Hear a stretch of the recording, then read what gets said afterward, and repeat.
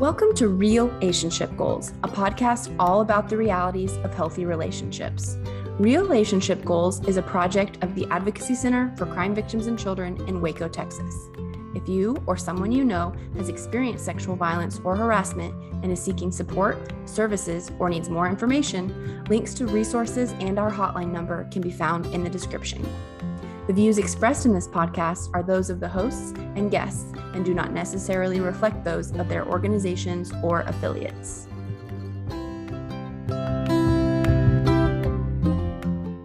Welcome back to Season 2 of Real Relationship Goals. I am one of your hosts, and my name is Allie, and I am the Prevention and Education Director at the Advocacy Center. And our question for our host this episode is, when was the last time you apologized? And I'm going to say the last time I apologized was every Tuesday night. I go to some friend's house and they have a 3-year-old daughter, and I usually spend the evening like playing with her and engaging with her, giving her parents a little bit of a break, and she's just my best buddy. And so I was reading books with her, and usually I'm the one that reads because I'm the one that can read, but she was pretty insistent that she was reading. And so, and then we picked up a new book and I started reading, and she just looked at me and said, "No, I want to read." And it was like, I just kept ignoring her request that she wanted to read because, I can actually read. And so I apologized to her. I said, "Oh, I'm so sorry. I know that you are so smart and you can read, and it's your turn to read and it's not my turn to read." So that was the last time I apologized. My heart. That was beautiful. My name is Blythe. I'm a prevention educator, and the last time I apologized, at least as of this recording, was yesterday. I really tried to make some soup and it really didn't go very well, and it didn't taste quite right. And I also burnt some toast and nearly set off the fire alarms, and it was a whole fiasco. And in the midst of, I think, being also stressed over all of those things, was a bit short with my husband and a pal who's staying with us for a little bit. And so I had to apologize for both really screwing up the soup and the toast. And then, just also not being the most kind in the midst of that. And my name is Katie, and I'm also a prevention educator, pronoun she, her. And I think last time I apologized was yesterday. I was recorded another podcast with my sister. We have our own podcast, and she stopped me in the middle of it and was like, "Hey, you keep having me make all these decisions of like, do you want to go first? Do you want me to go first whenever we're talking? And I want you to make a decision." And I was like, "Oh, I'm so sorry. Like, I didn't realize that that's what I'd been doing." And so then I switched up my wording and I said, "Hey, would it be okay if I went first?" And then she had the freedom of being like, "Actually, I want to go first," or like giving the default if I was going to go. And so it wasn't something that was huge, but it was something that I took accountability for. And the rest of the recording went really well.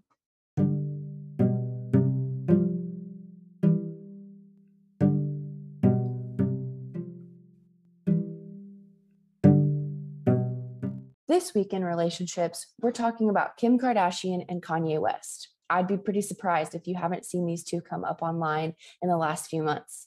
They've been going through a very public and seemingly difficult separation. There's a lot we could get into here about things that have been said or done and whether they are healthy or unhealthy, but I'm going to talk specifically about the truckload of roses that Kanye sent to Kim on Valentine's Day. After they had each been publicly dating other people, and after Kanye had repeatedly berated Kim on Instagram, he sent a literal truck bed full of roses to her on Valentine's Day. This is a perfect example of an unhealthy behavior called love bombing. It often happens early in a relationship, but it can occur at any time. Love bombing happens when one person lavishes their partner with grand gestures, often gifts, to manipulate and gain the upper hand in the relationship, or to make the person receiving the gift feel pressured to respond, which was perhaps the case with Kanye and Kim. This behavior is often associated with a cycle of abuse. Gifts and big gestures to show how much someone cares about you can be great and it can be fun, but make sure to be on the lookout if these things are happening in place of a real apology, or if they're happening early on in a relationship.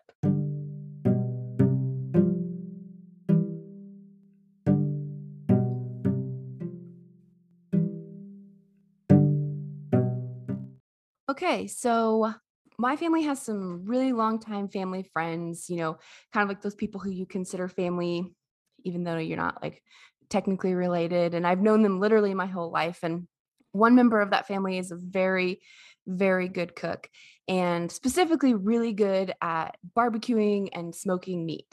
And a lot of times when I'm visiting where I grew up, my family and I go to their house for dinner.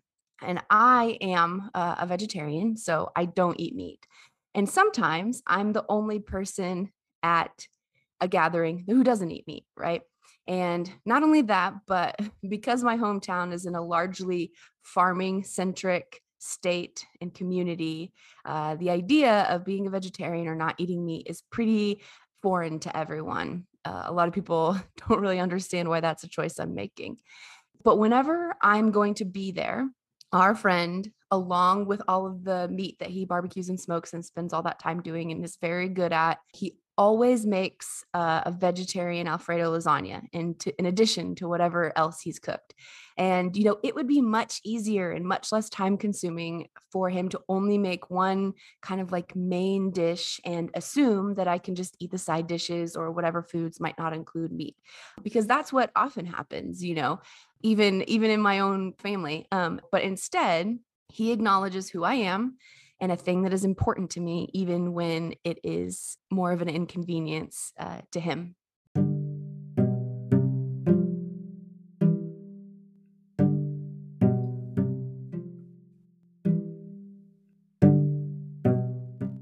That's so beautiful. I love him. Um, yeah, wow, Allie, thanks for sharing that. So last episode, we talked about belittling, which we defined as saying or doing something right to put someone down or to make them feel small, unimportant, inferior, or minimized. And so this week, we're going to chat about what we propose as a healthy alternative to belittling, which is acknowledgement, kind of as Allie mentioned in her story. So acknowledgement, simply put, is seeing and honoring someone else's full humanity, right? So each of us, we have our own perspective, we have our own experiences that are influenced by our identities and by our life circumstances. And so what acknowledgement does is kind of take all of that into account. It looks like thinking of, considering, asking about, and honoring another person's perspective and experience. And like Allie showcased in her story, this family friend of hers was taking into consideration the fact that Allie's a vegetarian and then acting upon that in the way that he treated her. So, Allie, Katie, what else do we need to know about acknowledgement? Yeah, I think one of the biggest things that we might not realize right off the bat is, well, first, it's really cool because it surrounds a lot of the things that we talk about here, but everything's kind of interconnected. And so, acknowledgement is rooted in empathy, which we talked about last season. Be sure to check out that episode if you haven't already. And so, because it's rooted in empathy, which is feeling with others, taking perspective of others, and respect, treating people the way they want to be treated and acknowledging their humanity, we see how acknowledgement is such an important part of healthy relationships. And again, relationships are interactions between any two people. So these are partnerships, these are friendships, these are between a parent and a kid, a student and a teacher, all these things. Yeah, acknowledgement happens between, like Katie was said, people in any type of relationship, and it can happen. And I think something really lovely about acknowledgement is that it's one of the easiest things to engage with someone who you just like literally pass on the street. Mm, Right. I think often about acknowledgement when you might be like driving or stopped at a stoplight, and there might be someone who, like a person experiencing homelessness, perhaps, who might be there and maybe asking for help in one way or another. And, there's a lot of different ways that you can interact with, you can encounter that, you can move through that situation. But one of the really easy ways to practice acknowledgement in a situation where you aren't going to maybe see that person ever again is looking them in the eye and maybe even mm, waving. If that's the only thing you're going to do, like that is acknowledging and honoring someone's full humanity. And so I think that's one really beautiful thing about acknowledgement is that it can happen at relationship at every level. Some of these healthy characteristics that we're talking about, or unhealthy, it can be hard to engage with someone that you're not in necessarily like a consistent relationship with, but acknowledging someone's humanity is practically pretty easy. Now, it can be more difficult, like as you get in the weeds of it. But I just wanted to kind of mention that really quickly. Yeah, definitely. And I think another thing that goes along with this, which we've talked about in previous episodes this season, is curiosity. And curiosity can be an opposite to belittling as well, because in belittling, we tend to jump into judgment or condemnation, like, ew, your lunch smells really weird, or like, what is that, or something like that. And with acknowledgement, we can honor and be respectfully curious about other people's lives and experiences. So instead, asking questions of like, oh, look, I've never seen something like that before. Would you mind like sharing with me what that is? That's acknowledging in a way that's respectful. And again, like grounded in empathy of like, okay, like if I was in their situation, how would I want someone to approach me about this thing that they might not be familiar with? Because it's really easy to just react, but it takes a lot more work to respond instead. Mm-hmm. And I was just thinking about how like we could have said that the opposite of belittling is like kindness or like being nice to people, which is great. Please do that. Be kind to the people in your life. But I think in, I don't know, a way, and I'm just thinking off the top of my head here, but like acknowledgement just kind of takes that a step further of how can I not just say nice things to someone as opposed to saying mean things to someone, but instead like how can I really engage with this person as who they are based on what their experiences are, how they're wired, and really seek to just like love them well wherever they're at in any stage of their life. Yeah, as we've been talking about this, and this is maybe a little bit going off course, but I've been thinking about how acknowledgement also relates really closely to like stereotypes, which Mm. is also something we talked about in the first season, which is sort of giving like a blanket list of characteristics or actions or beliefs to people based on some part of their identity without knowing them, right? And so acknowledgement is also sort of an opposite of Mm. stereotyping, because it is being intentional and learning about who a person is and then honoring that, like we've said, and thinking about their perspectives and experiences, and not just saying, oh, you are female so you must be like this, or you are white so you must be like this, so I was just thinking about that as we were talking, and thinking about how interconnected acknowledgement is in the work that we do, and in healthy relationships very broadly. Mm-hmm.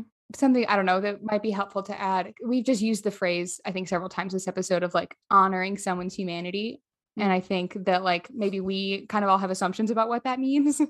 This might be throwing us too off of the loop, but like, how would y'all like briefly explain like what that actually means, like to honor someone's humanity, if we're saying that that is so core and central to what acknowledgement is? Yeah, I think for me, if we're just talking about the way that we individually define it, then I would say for me, it is acknowledging essentially like the soul within another human being. So putting aside whatever shame, anger, or fear has made this person to be, and acknowledging their actual selves rather than the selves that we might put on to protect ourselves. Because, we're all going through the world with different experiences, and sometimes that hurts us and we respond with fear, anger, or shame. And so I think it's getting to the root of who they actually are without those things put on. Mhm. Mm. That's good. And I think for sure that, and I think that for my own like sort of definition, or how I kind of engage it daily, I think is just really, actually, here's an example. So we just kind of got out of the Christmas holiday season, and it's a time when lots of people put like lights and stuff on their house. And I love seeing Christmas lights on houses, not because I think it's like necessarily aesthetically or visually beautiful, though some are, but I love the humanity of it.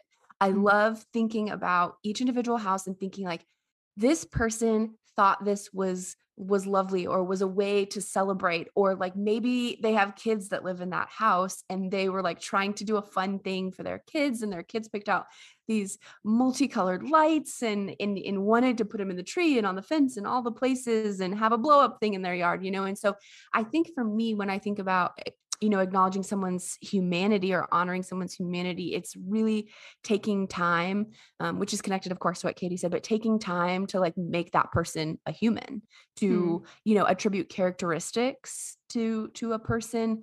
I think that really, there's research around like when you name a thing, be it an animal, a plant, something like that, then we automatically become more like sympathetic and empathetic about that thing, whatever it is. And so I think that that's kind of like a sort of what I'm doing. Sorry, that was very long. No, it's good. And all of that, especially important in such a digital age, right? When we interact a lot of times with people across different forms of media or things like that too. So. Yeah. And with that, I have our relationship goal for this week. Get excited.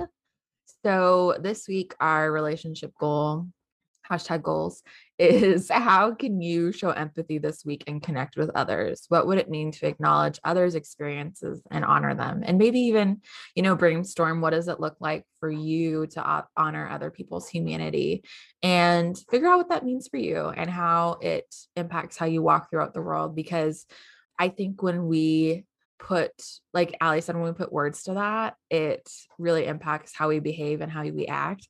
And you might see a real difference. So let us know how it goes. I love that. For our recommendation for the week, I have a book. I realized I should have made sure I knew how I was pronouncing this right. So please forgive me if I'm mispronouncing the title. That's going to be my project after recording this. It's a book called The 100 Wells of Salaga by Aisha Haruna Atta. It's about pre-colonial Ghana, and it focuses on 2 different women. And I love how it's like one chapter, it's about one woman, and the next chapter is about another one. It just goes back and forth. And it's just beautifully written. And I don't want to give too many spoilers, but go to your library, like we mentioned earlier in this episode, get the book and then read it and then tell us if you like it, because it's beautiful. Thank you, Blythe. And thank you all for listening today. Make sure to tune in next week. Make sure to follow our Instagram at ACCVC_prevention. Rate, review, subscribe, share this podcast. And remember to keep us number 1 in your hearts by making us number 1 on the charts. See y'all next time.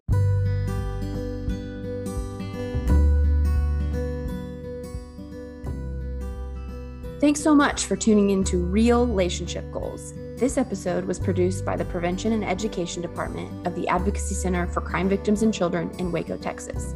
You can follow us on Instagram at ACCVC_prevention. See you next time.